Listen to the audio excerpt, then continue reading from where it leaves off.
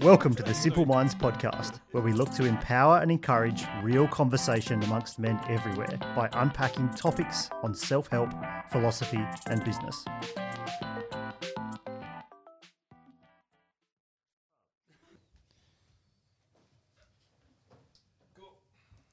G'day everybody, I'm Conrad Francis. Welcome to another episode of the Simple Minds podcast. I'm joined today with, in the room with Jacob Moffat. Hey Conrad. Matt J. Hannum. Does that look away? Good afternoon. There you go. Yeah, caught that. And Justin J.B. Bourne. JB Travis is still away. Climbing mountains in Nepal or something probably. or Sydney. Maybe. Sydney or Australia. Nepal, Sydney, same. To introduce the drink, I'm not a real fan of organic wines. I really am not a fan of organic wines. However, I have had one that I don't mind, and it's coming from the Parongarups down south in Western Australia. It's called the Mont Falcon Vineyard, and it's their Cabernet Sangiovese. I don't know how you say it, mate. English is a second language to me. It says on the back how to pronounce it. Does it? Sangiovese. Cabernet Sangiovese. I don't think many Australians would pull that off. Mont Falcon, we're about to try it. We'll give you a rating. Hopefully it's good. No, I have drunk it before. It is good. Don't bring your trash to the podcast. It's the only place I can empty it. I can't even open this. Oh, there we go. So, gentlemen, the topic we're talking about today stems from an article I read in the New York Times. I actually haven't read the book, funnily enough, but I have read several summaries of the book, so I'm now an expert on it. I've read several summaries, so you've read about as much as the book in the first place. And I've watched a couple of videos. So you're now a thought leader.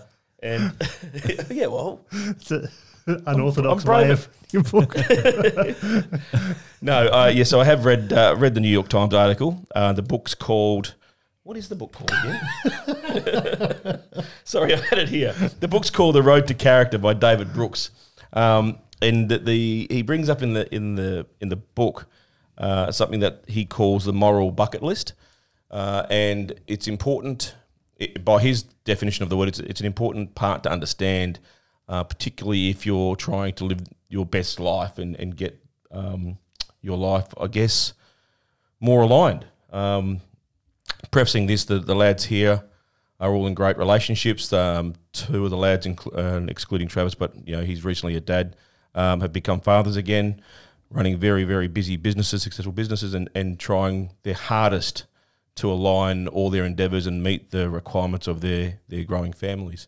And so personally, I witnessed the challenges that they're going through because I believe sometimes we see work and life as somewhat in opposing force.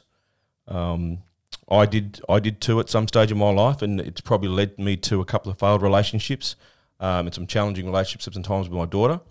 And it wasn't until I understood some of these aspects that we'll introduce and pretty much flip what I did on its head. I'm still doing the same thing, but I flipped my focus, and that coincided with the loss of my father and me reprioritising my priorities in life, that I guess the success I was chasing has now, become within reach, and I'm swimming in it the way I would like to before. But it was just, I had my moral bucket list by the term, or my virtues, all out of whack.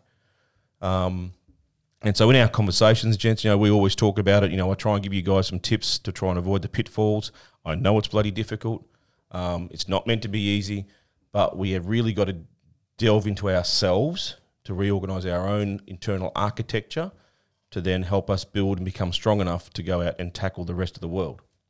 And so I'm going to play or introduce a piece of video or overlay audio that's a quick synopsis of the book. It's on. We're lifting it off YouTube. David will reach out to you and thank you for it. But yeah, just to put everybody in the same page so you can get the best out of this, we'll drop that in now.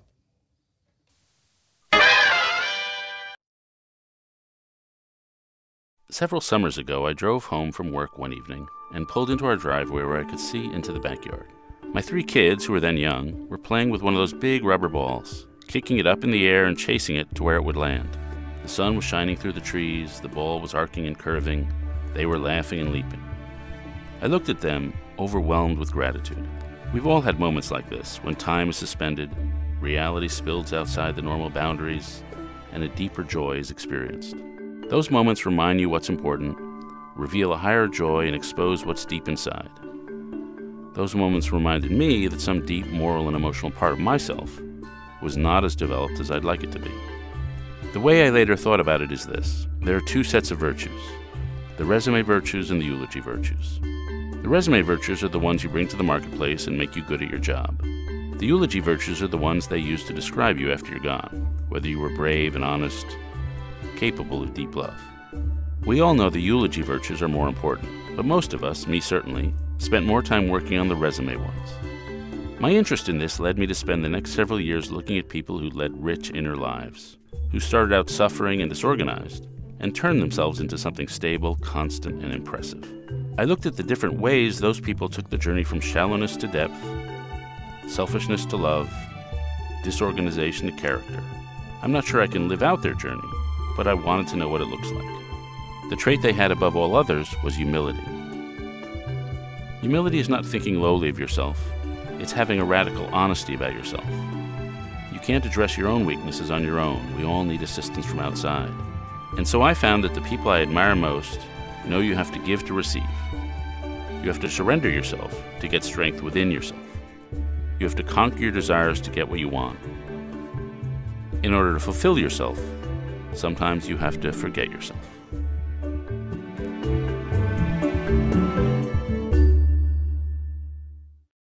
So, gentlemen, we've just watched that video. Given the introduction and the stuff that I've shared with you, I'll put 2 quotes to you. I'll put you a synopsis that was on supersummary.com. Brooks argues that achieving professional and material success can leave us with no moral vocabulary, allowing us to settle into a life where we are self-impressed with our achievements but no moral quality. He described how often we judge our character on a curve, lowering our standards until simply not actively hurting anyone becomes a passing moral grade. Brooks contends that people who live like this become aware of a deepening chasm between the person they imagine themselves to be and their true moral character, leading to unhappiness and discontent, often exacerbated when they meet someone with that inner light who makes the contrast stark. And like I said to you, this has been my battle for a large part of my life. I've been very aspirational, and I did have my life way out of whack for a long time. And, I'll tell you that it's because I came from not having a lot, and I started to value material things. And I get that, as much as I tried to rephrase it or reframe it, the truth was that's what it was. I was after material success because that to me is what defined successful people. And I burned relationships along the way. And I still am managing and challenging one with my daughter, but, I love her and she knows that. She's a 19-year-old kid, so we'll continue to work on that. But relationships are important, and so is success. Because there's nothing wrong with success, but it's how you get there and what are you prepared to compromise. He brings up the word virtue, so I may as well just define the word for you guys now so that we've got that defined. Virtue is behaviour showing high moral standards. So, yes, interchangeable with morals to a certain level, Jacob. Yep. Gentlemen, from what you've read, from the video you've watched, from the lives you're living at the moment, how does this article sit with you guys? I liked it. I liked the idea that it's not, that morals are not something that you're strictly born with. It's something you learn and pursue over time, and therefore it's something that's, like, if you have a growth mindset, then you know that this is something that isn't ingrained. It's something that we can learn, develop, and correct, I guess, and grow over time. It's something that's not something that happens overnight, but it's a lifetime body of work to become the man or woman that you kind of want to be. And also, it's something that can be undone much more quickly than it can be grown. So I know like reputation is not too different to like it's who people perceive you to be, and that's something that can be easily undone. So pursuing to be a moral person, it's something that I like to focus strongly on myself. So this article definitely resonated with me. Matt? Yeah, look, I think one of the challenges, well, I think often we, and as sort of standard human nature, want to just do generally good. I'm gonna make this real for you right now. Yeah. All right. Let me. Just so you can go where I want you to go, not where you want to go. Before we started podcasting, you had a phone call from Tash. Yeah. Okay, and she's struggling with a few things at home with the young sick Nick, Saint Nick. That's a conflict, right? Mm-hmm. That's what I'm trying to show, that's what you're dealing with from time to time. And I know we all are from different stages. Exactly. Well, and to that point, so we've got a half day, with this pre-planned podcasting. It's there's 6 to 8 people who it impacts directly, and many other schedules and activities along the way. And I need to honour the fact that I'm here. And on the side, I've been communicating, just making sure that everything's okay. And if something was to accelerate or move to a point that it wasn't manageable, then I would put that forward as my key priority, being my family. But unless it hits a particular point, then my purpose and what I'm doing and what I've committed to will take precedence. But especially with illness or other things, once it hits a point that becomes what I consider serious or reasonable that I move on, I'll move on. And they're the kinds of decisions that have to be made all the time. So which it does feed into where I was going in a sense, but generally we like to do good, and we when we feel good, we do good. But what happens is we get caught by challenge, by life. So it's pretty easy for most of us to conceive that, hey, we might just go to the gym 3 or 4 times a week and keep ourselves pretty fit. Now, it sounds easy if that was, let's say, the only thing you had to do. But then you pack on top, say, a family, and then you pack on top some podcasting, and then you pack on top the need to run your business, then you pack on top this and that. I feel like the constant battle is one very similar to this guy. So if you've ever been to a fair, I don't know, whatever they want to call it these days, but have you ever seen the guy that's trying to spin the plates on top of a... Yeah, that happens in my office. Yeah. So there's the guy's there, and he'll try and put 3 or 4 spinning plates up, and he gets a few up, and then he has to run back and turn them all. And after maybe 5 minutes, the whole crowd's watching this guy, and he's got 6 plates spinning up on top. And that's how I sort of view life. It's learning how to stay stoic to an extent, stay measured, and control the chaos. It's easy to do when there's only one plate. But as you add more and more plates and more activities and more responsibilities in your life, I think that's where the challenges come in. And for me, that's where, as you've said, life, work and or business plus family is all the same thing. And it's learning to prioritize and to be able to be responsible and take your morals through to every situation that's approaching you at all times. Before I bring you in, Justin, I just want to start, because I want to get through a few points, but I'll get you to talk to this point in particular. He goes through within the book and talks about several parts to allow us to understand what he's talking about when he comes to moral bucket list. And he talks about the point of humility, or what he calls the humility shift, that allows you to then start to conceive the inner conversation that needs to start to happen. And what he means by that, it's the acknowledgement that society encourages us to be self-centered and pleased with ourselves. He mentioned social media's spotlight on the individual and the non-stop encouragement from parents and teachers. However, he argues that the truly good people he has met have a deep, honest understanding of their own flaws, leading to profound humility.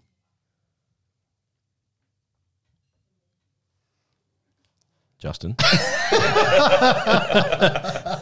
Jeez, where do I go from there? So is there 2 parts to this? How I received the article, and then both, based on... I just want to build through these key points. build it up. Look, on with the humility piece, and I guess the looking inwards piece. overall, this article similarly resonated a lot with what's happened over like the last 6-12 months. More recently, there's probably been a heightened awareness, some of the same themes that you've referenced, Matt, and we've had, I guess, similar conversations as well.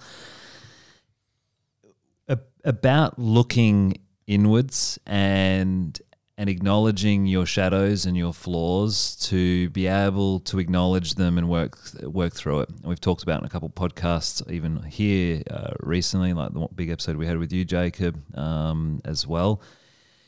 And that it is a process and a journey. And a lot of people don't want to be vulnerable. It's tough. Like going, I guess on the other side of the challenges, you get the virtues or the traits, you know, that are worthy to have, because they're not easy to obtain, because having that humility, looking at your shadows, reaching out for help, having that mindset of being of service as well, all of these things are kind of the price you pay to have those positive virtues. They don't just get given to you. You kind of have to work for them, work at them, and it might take a lifetime. Yeah, and it might take a lifetime, and each massive challenge gives you kind of like, I guess like when you go in the gym, it just gives you that one extra fiber to your being, and it's all about going inwards, and we just don't like to. We just don't want to. It's scary, man. It is scary, it's scary because you run away from it. You are running away from the light to hide in the dark. Yeah, and I think the interesting piece with the video was, which we've talked about before, is the eulogy virtues, and yeah, so not the resume virtues, which is an aspect you taught. The resume virtues being the achievement virtues. Yeah, the eulogy virtues being the ones that you get through the acts of service for others. And we've talked about writing your own eulogy as well, and kind of having that endpoint in mind. And it's a continual daily practice. Yeah. It's not something that you just, having the awareness of these things is a whole nother game altogether. So I've definitely had to have had to had a big lesson in humility, I think, this year. It's probably been the biggest wake up for me. And just reaching out for help, and it's like you touched on, Jacob. These things are learnt, I think. Yeah, they are. And you need the right mentors, the right coaches around you, the right influence, the right network. Because, like, and similar to what you said, Matt, as well, I do believe everyone has the intention to be good, but there's so many layers and so many things that throw on, and people are under all these stresses. And like, even if someone reacts like a dick or an asshole to you, you don't actually know what they're going through. They might have just received, you know, terrible news. They might be going through something hard, and there's that sense of working on yourself to have that self-love and reassurance that, you know, we have to be tolerant that they might not have done the same work, right? Correct. Yeah, so because you might have been in a similar state, but you've been able to manage through it. Gents, can I just introduce another part to this and just build on this topic? Of course. Just to get through it. Thank you, Matt J. Hannum. I value your input, but I want to get more out of you. Self-defeat is Brooks' concept of self-confrontation, battling our core sin instead of simply and selfishly celebrating it as part of our identity. He offers the example of President Dwight D. Eisenhower, who was an American president for those people that don't know, particularly our listeners in Mongolia, who, knowing he had a terrible temper, used many tricks and techniques to overcome and control it. So you talk about going to your dark side, JB. You know, obviously that's where Dwight he went to. He was an angry man, and obviously set the framework up for himself. You know, the structures for himself to deal with his own internal chaos. And I've done equally similar things. You know, I've set structures up that will stop me from falling into what I know what my uglier traits are. You know, what are you guys doing for those types of things? I think the idea of self-competition versus external self-confrontation. Did I misread that? Self-confrontation. Okay. I misread that. Well, anyway, while Jacob's recalibrating on that, I had a big awakening this year of acknowledging some of my flaws. When you're a business owner, you don't have a boss, and so something that I lacked, was struggling with, was self accountability. And so we implemented a board where I meet once a month, and I have to essentially report on the key metrics, and that has forced me to take action in a lot of areas that I would just put off for so long because there was no need for it. So it's kind of, that was one example of acknowledging a flaw and building a structure that enables me to keep moving forward. And more of recent, I've come across a few more of my own flaws, and I'm probably in the process of looking how to build certain systems or structures to compensate or Good word, compensate. help. We build talked off about it. this yesterday. Actually, remember we were talking about the structure that collapses versus one that stands strong. Yeah, You got to do the work inside to keep the walls up. Well, that's just to roll back to the other point, because I think it's really relevant to a lot of people in the business game as well. And even if you're not in the business game, you're typically driven and you want to go do something, and you go and start this business, and you think that you can sort of then transcend your boss or your management, etc. And that, I mean, at the deep core, our masculinity sort of creates the position where we're chasing freedom, right? And to chase freedom, in a sense, that's like this feeling of being your own boss. You go and do this thing, but the truth is, you need become your own fucking discipline. And if you can't be, and you probably did run the discipline.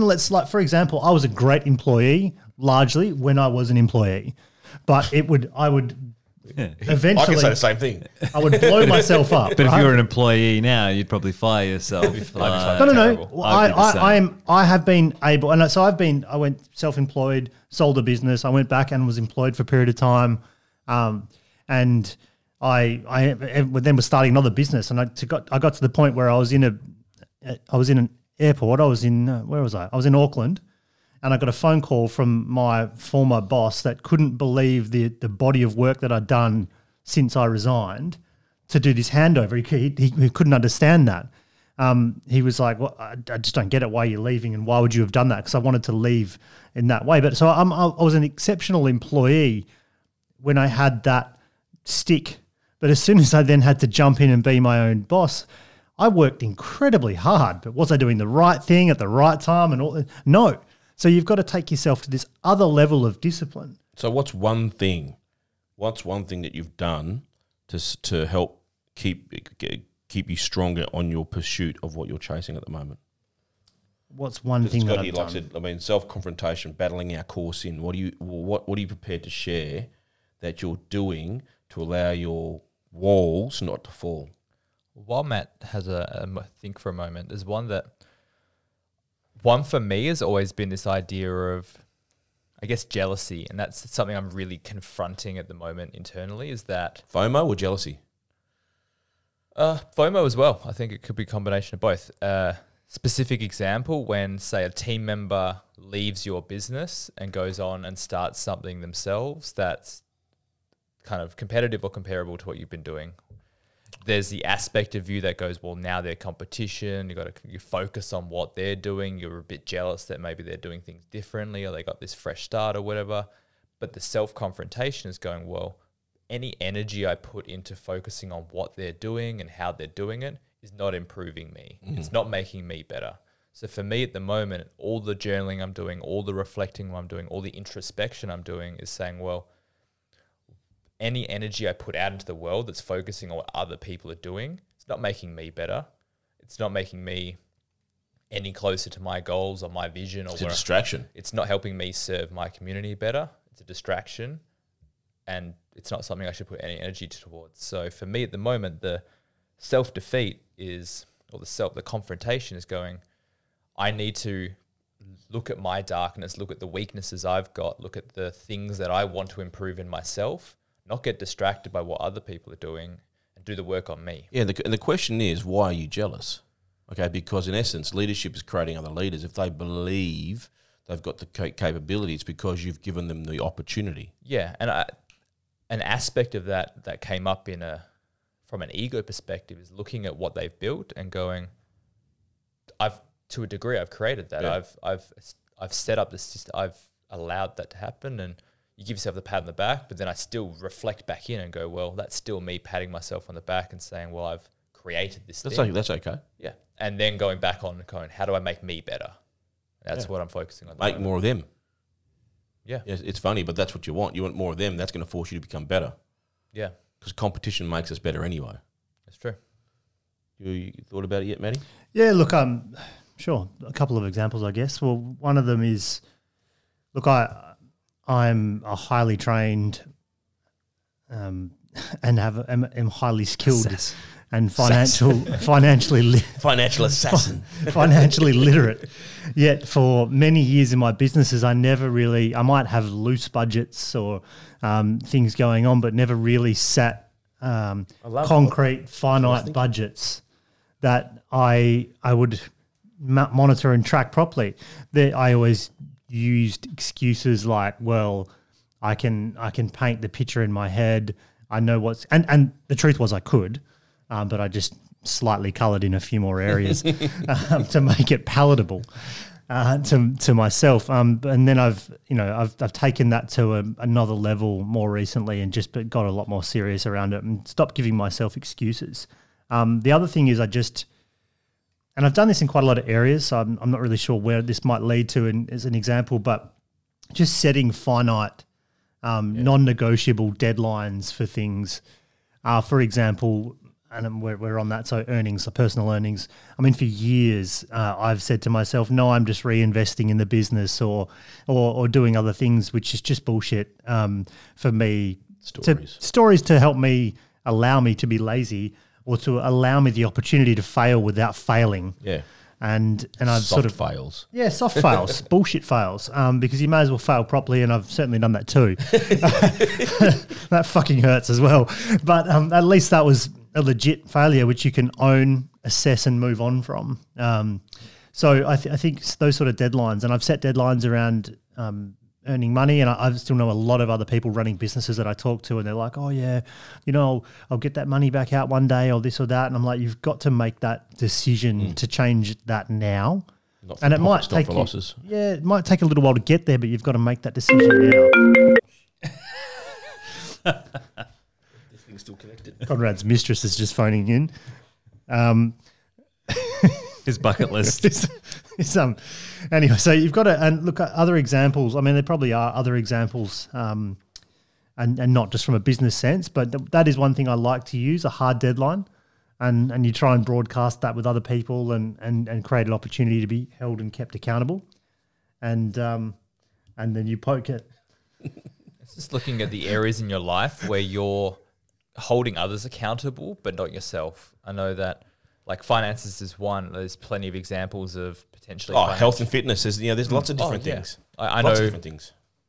our primary focus is serving people to become more mobile and healthier. And for myself, mobility is one thing that I fucking struggle with. And not from what I've seen, mate.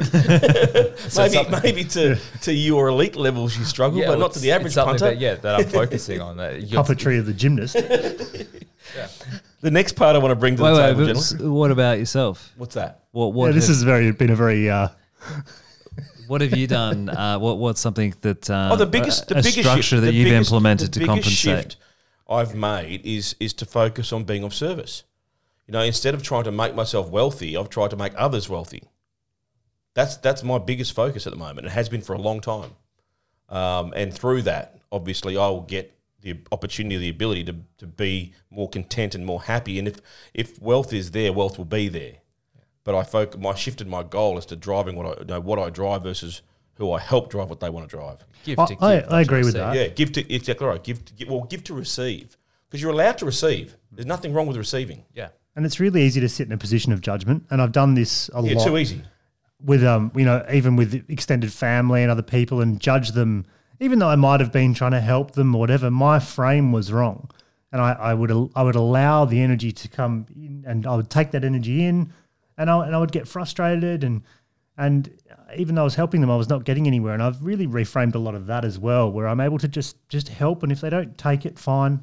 and I'll just move on and keep doing what I'm doing. Well, that's not your because- choice. Your choice is whether you share, right? And further to what you were saying, JB, I had to be okay with my failures to be able to share them with you guys and with everybody else, right? And there's been numbers of them. Failed relationships is one. Losing a lot of money is another. Failed business structures is another. But I've had to share those with you guys so that you guys have the opportunity to learn.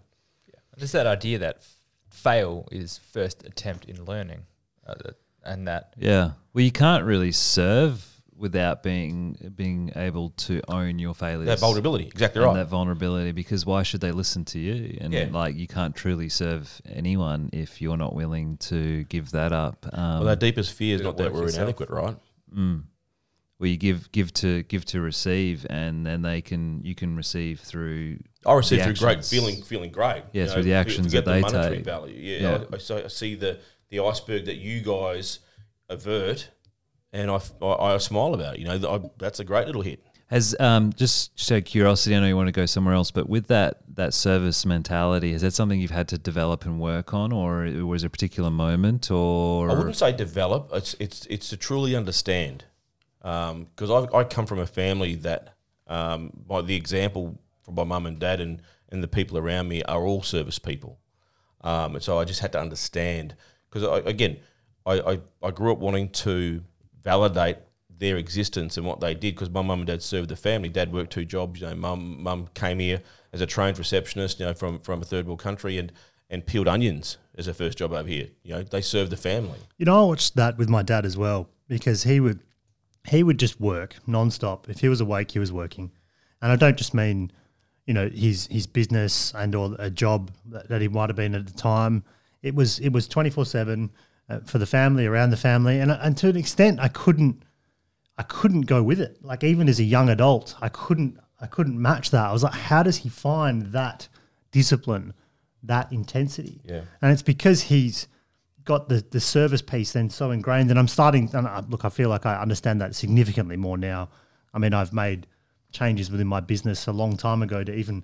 At one point, we run a service-based business, and I didn't know a lot of my client base, and that was okay. There's nothing wrong with that, but I made a decision to do that the other way around and be in there and be providing more service. But also then being now a father of 3, and someone that You've become your dad, haven't you? in a lot of ways. Yeah. And sometimes during my life, I've had to do everything I could to be the opposite of him. Yeah. Because there's some traits. Snapped like your bandmate. Yeah, look, there's some traits in my dad that just weren't going to work for me, and they're not. And largely, most of that revolves around risk. His inability to handle a lot of risk, and it wasn't going to serve where I needed to go in my life to not be able to, or to operate from such a level of risk adversity. Did that answer your question, though? Did I answer your question well enough? Sure. Just to keep pushing on, guys. I mean, it's a great. I love what we're getting, okay, because I witnessed this, so I'm happy that we're sharing it. The dependency leap. Encourage us to reject the individualistic conception of life that we are all self-contained ships who must make our way alone, relying on no one. Brooks instead argues the journey to a truly good life includes acknowledging that we need others, and the opinions, feelings, and rejections of others are just as important as our own. Only by accepting this and including others in our own journey can we become truly good people. So we talked about judgment before. Okay, I mean, judgments are an interesting thing, but opinions are only ever going to give us the opportunity to consider. Right? No, I mean, a truly respectful opinion is only giving you more information. But, and again, I'll bring it back to family. We have a natural aversion to receiving the opinions from our families. Yeah, and I know Justin, we were talking about a couple of weeks ago, is sometimes those closest to you have the solution and the answer that you're looking for, but we're quick to dismiss it. I think the first thing that comes up, which has been super at the front of my awareness over the last week, is listening. Just sitting back and truly listening and taking it in. And, I think when you're ambitious, you're also a man. You go into solutions focused and always want to fix stuff, problem solve and blah, blah, blah. And just taking the moment to listen Take stock, acknowledge, and then do what you need to do or feels the right thing to do with that information. And that's powerful, and that's a skill in itself. I think it's not something. Again, That's why humility is the key, right? Because you've got to get away from. You allow yourself to absorb. yeah, and even just having that awareness of like, oh well, actually maybe I'm. People like to go through life thinking that they're great at this and this, and then you've got to just take stock around. Well, actually, is that one of my strengths or is that one of my weaknesses? And just take those moments to either acknowledge as objectively as you can. Yeah, it's that idea of like listening to understand, not to be understood, or like listening to to understand what they're saying, not to just formulate an answer. And I know I do it all the time when someone's telling me their problems. I'm already thinking, oh, what clever thing can I say? How can I prove that I have the solution or the answers, rather than truly listening to what that person's telling you. This part here talks to the melting away of the ego. Yeah, Right, that idea that we can do it ourselves. Yeah, well, it's to move away from who you believe you are to allow you to become who you need to be. The kids are a big one too, being a father, because I utilise their feedback a lot. I couldn't apply the same level of discipline to my purpose than if I didn't have the kids. You know what that's called? Leveraging. I do leverage Yeah, them. it's leveraging. And So leveraging's I do the leverage key. them because and the irony is I will leverage them to And they will leverage you. Don't worry, your back pocket will figure it out. sure, happy days. It's already figured it out. And they don't even have that direct access yet. But I will leverage them for that. And the irony is, then I'll get are you going to work again, or and I'll have to fight through that. Whatever that judgment or just feedback provided to me is. But the irony is, it's a loop. Yeah. And I couldn't apply the same discipline even to my purpose if I didn't have them to do it for. And so they do provide you with another level of communication and feedback. And then and that's where I think I was going to, with the conversation about my father before. He had, he had been able to sort of connect the dots and have that loop running, which provided him that perpetual energy. Yeah.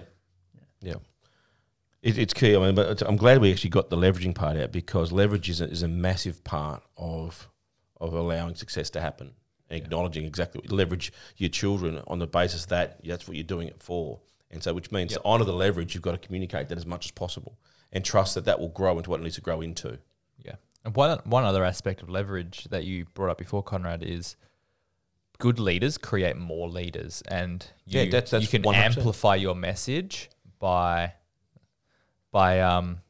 using others. There's only so much you can achieve. We've all got 24 hours, 365 days a year. And if your ex-staff do what they're going to do, mate, your broader message of impacting the world gets one step closer to being achieved. Yeah, 100%. And whether they're working with you or whether they're working parallel to you, that's totally fine. But the big thing I took from that is that idea of being vulnerable enough to say, I need help. There's this thing I want to achieve and this impact I want to have on the world that I can't do on my own. I need your help. I need people to help me. I need a team. I need to listen and take on board feedback from other people.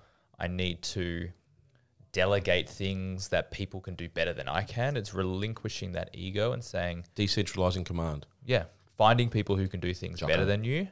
You can hold that vision, you can hold the power for the idea, but then getting people around you and surrounding yourself with the people that can amplify that. Yeah, well, a common trait that for men in particular is that don't ask for help because they want to take it all on and no, I've got this. That's their job. That's their DNA. That's their biology. Yeah, and so working through that and at least acknowledging that and knowing when it's right, because if you're going to take on everything and there's no heroism or leadership in doing that, and you might think you're protecting other people or you are serving people by doing that, but you're actually disserving them in multiple ways. So having that awareness and taking stock of reaching out that actually I need help so I can serve and fulfill whatever your purpose or responsibilities are is super powerful. I know we're running out of time, so I just want to get through a couple of these and we can talk to them at the end. Here's an interesting one. Energizing love describes the concept of selfless love for others. Brooks argues that the feeling of true love for another human being decanters. That's wine. That's the wine coming to me. The true love for another human being decenters the self, forcing us to see outside of our own desires and feelings to serve something other than our own impulses. I think we've talked about that a bit, but it's interesting when you really, really figure out what love really is. Yeah, true unconditional love, whether it's with a partner, especially when it's with children, is just knowing that the things you do and you're willing to do, whether it be, like you said, Matt, spending a long, long time at work, grinding away, knowing that I'm doing this for those kids. And on the other side, in the at home, when else have you been knee, ankle, chest, face deep in vomit, shit, everything else that everything that can come out of a human body. Well, and you don't do that until you have another reason to be around it. True. Our mate Uncle Dalai Lama here defines love. He goes, "What is love? Love is the absence of judgment."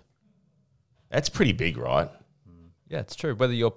If your partner's gone out, they've had a big night and they're potentially a little unwell in the bathroom, you hold their hair back and you don't judge. Before you go to bed and snore? It hasn't happened for a long time. If your kids are, especially if they don't know better yet, they're not toilet trained, they're sick because something's happened, you don't judge that, you just help them selflessly. Two more. The call within the call is how Brooks describes people who have gone beyond their simple career ambitions and quest for money and success, turning their work into something larger than themselves. The ideal is to find work that satisfies our material needs as well as our moral needs and serves something more than just our own ambitions. That's a pretty big piece. I mean, that's the evolution I've talked to you guys about. I'm still in the same industry doing the same thing, but I shifted my focus. Yeah, that's right. You're in the financial services industry, and perhaps initially you got into it because that was a pathway towards personal wealth for yourself. Yep. However, now you've developed into a way to help Australians across the country simplify and achieve financial success and freedom. So it's gone from a job to a calling to something that will probably exist beyond you as Conrad. Well, that's so talking to what you guys are talking about. It is that it's bigger than you. Yeah, it has to be bigger than you, and that's what business is, right? Business is not about you, otherwise you'd be self-employed. Business is about creating an organism, an organisation that can exist for itself and for what it stands for. But that is no different to a person creating a life that stands for something. That's the eulogy virtue stuff. Yeah. If you look at someone like Steve Jobs is a good example, who initially just had this great idea. He teamed up with one of his mates in their garage, and now Apple is the world's biggest and highly valued company that exists and is still continuing to grow and thrive since he's passed away. And yes, you can look at the vision and how that's changed, and perhaps the essence of Apple has been lost a little. However, he ingrained so much of that over time that it really is pushing in the same direction that he initially set. The last point, gentlemen, the conscious leap, describes the moment when we leave behind our concerns for status symbols and the judgment of society, instead devoting ourselves to the life we are meant to lead regardless of superficial consequences. I got a client that came in the other day that didn't want to use me because I live where I live and I drive what I drive. How does that make you feel? Well, I mean, you could, I'd probably trade the Lambo in, mate. It's a bit much, hey?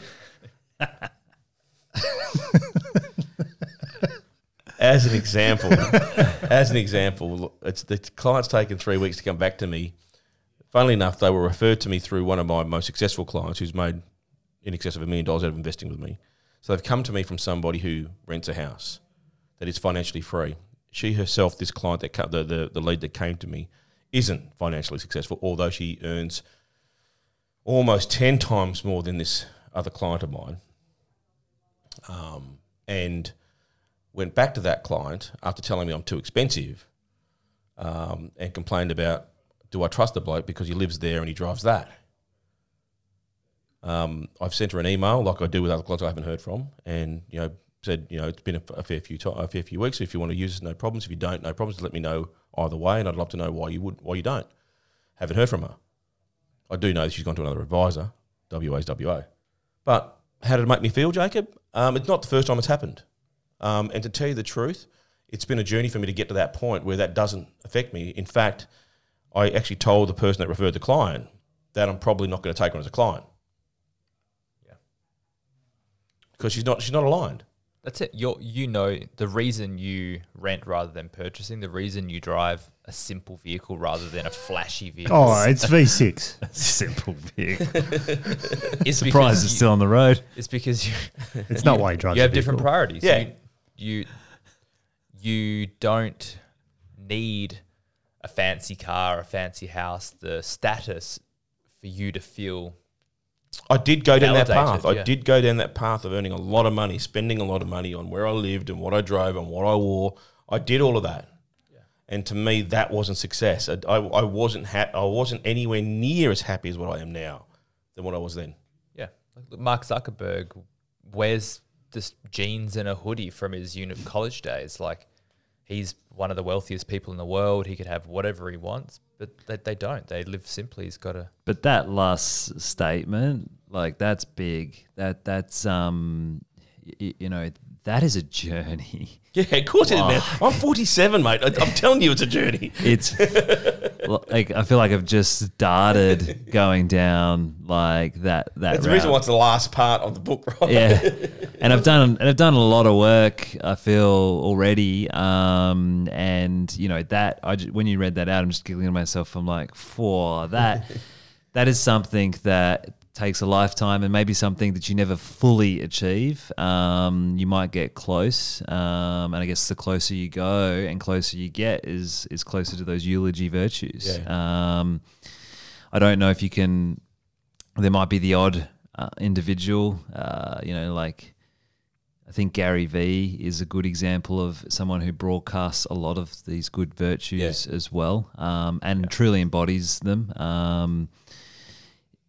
And it's impressive to see the lack of judgment that he has. And it's easy to talk about having no expectations, having no judgments. Another thing, when you get thrusted into a moment, you're like, you are judging, and you do have these expectations, and it's a process. Giving without expectation, it's tough. It's a learned skill. I know Gary Vee does a great job of it, but every time I put out a Facebook post, even if it is purely to serve, I'll check the clicks. I'll check the clicks back to the website. Like, I'll look for that expectation.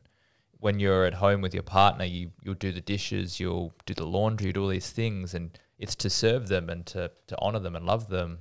But there's a little part in the back of your head that goes, I reckon this is going to earn me some points, and it's going to kind of come back my way. And it's not strictly anything wrong with that, but I'm still trying to learn to give as selflessly as possible. Don't worry, your boys will teach you. And if you don't give, they'll take. Yeah. Very selflessly. So with those points, the bucket list, or is more about They're having the steps a to bucket get list, towards. a step. Yeah. Do you? I'm Conrad. I'm super interested just with the level of, I know, journaling and self-reflection that you do. We talked on the intro to this off air around how Ray Dalio has documented kind of essentially his personal principles and his work principles, and it's it's big, it's heavy, it's a good book weight. Do you have, like, write out a bucket list? I don't have a bucket list per se. Yeah. I do have a recipe, which I believe at some stage. Like Ali's recipe that we shared. I do have a recipe which I believe, and I share it with you guys all the time. And strangely enough, it does start with humility, even before I read this, because that to me is the precursor to everything. But I do have a recipe, and I do journal. I'm not brave enough to publish a lot of my intimate thoughts at the moment. I do share a bit on social from time to time. One day I probably will get just balls deep and just get rid of it. I read it, because it's there. I guess I think there's over 35,000 pages. It's funny when you mentioned Words or pages? your pages. core, like you start with humility because you'd give off the impression of the complete opposite to a lot of people of not having humility from an energetic level. But it's interesting, he talked about it in the video, like humility is, I just find it can be perceived as weakness, For I sure, think. but for me to be the best service possible to anybody in my vicinity, I've got to protect me. Yeah. And that's what people see. People see that exterior, but I need to protect me because I take care of so many people. It's the oxygen mask principle. Yeah, 100%. And if you're brave enough, you dance around it, and you deal with it and you get to know it. If you're not, you try and battle it and you'll come off second best. Well, I guess that's also a good reflection of then, you're not receiving judgment, therefore you're not projecting judgment as well, regardless of how other people are, judging you and perceiving you. It's taken a long time for me to get to that point, mate. I grew up, like I said to a lot of people, growing up, you're walking to school, getting teased and getting called names. And it wasn't until that moment in year 3 where I decided, well, enough's enough. I'll try and fit in, that I figured out that that's not where I wanted to be either. And then it took me years to start to stand out again. So once you give watermelon pants, once you give up your power, swaggy, it doesn't come back easy. Right? You're dancing with the devil. Yeah. What about that idea of the stumbler? There's that piece at the end of the article. Talks about the stumbler doesn't build their life by being better than others, but by being better than they were yesterday. That's all my goal is, bro. That's all I talk about. That's it. I am my own teacher. I am my own enemy. I am my own fan. I am who I am. And I've got to deal with me. Yeah. And if I can deal with me, then I've got half a chance of being able to be present for anybody else. And at the end of the day, that's the only thing you can control is yourself. Yeah. But not that, but equally not owning or believing that you're just on that ship yourself. No, that's part of the journey too, right? That's because it's if you focus too much on you and you get too stuck in your head, it's counterproductive. So the way I see that Yeah. is that I am on a ship with other people. I have my own room. And I do. I mean, because we all have our own space, man. We need it. All right? And in that space, I can do what the fuck I want to do. I can take care of myself. I can obliterate myself. I can deal with my own self, my way. Because I've got to get to know me. And only you can control how hard you row that boat. Well, that's a really great, interesting analogy because I know a lot of people who don't go to the room. No, they don't. They just hang on the ship, Yeah. and then they just kind of hang out with everyone. They never go to the room and spend that time with Because you themselves. can't deal with yourself in alone time, man. People can't deal with themselves. That's the problem. Yeah, because they're not happy with themselves, so they'd rather be hanging out with everyone else. It's not their identity. They haven't melted away from what they want the world to perceive them to be. Right? So almost the goal is being able to be on the ship and also equally spend as much time in the room. Respect the time if in the you room, need to, yeah. Which most people don't want to sit alone No. in the room. It's dark. It's dark. It's the shadows. How do we find that wine, guys? Organic. Really, you didn't like it? I said organic. You're looking drunk. Drunk. I didn't even drink it. Would you Well, like taste mine? it. Can you taste I it? did taste it. You're probably the only one in this room who's going to appreciate it more than what I do. These I two know. Look, youngsters I here, actually- What do you mean? I didn't they're drink missing it. it from life, mate. Let's talk about some judgment. Fuck. Fuck. No, honestly, it's Mont Falcon. It is probably the best. It was nice. Yeah, the Yeah, best no, I organic agree. wine that I've come across from the Parungarups. Guys, feel free to send us a case for the boys to try a few others. No, I'm genuine Please. because I do rate your wine. So what do you rate it? Out of 1 thumbs up. Well, I've only got 2. Out of 10, but not 7. Please, if you love the episode, guys, we'd love to hear what your thoughts are on your lives and the journeys you're on. I mean, it's always great to share and sharing anything because we can add to it. We can challenge you on it. We can push you down a different path. And it wasn't until I started sharing stuff that I got better. So we'd love to hear from you. Comments, share, and like. Gentlemen, it's been a pleasure. Thank Thanks, you. Connor. Thank you. Bye-bye.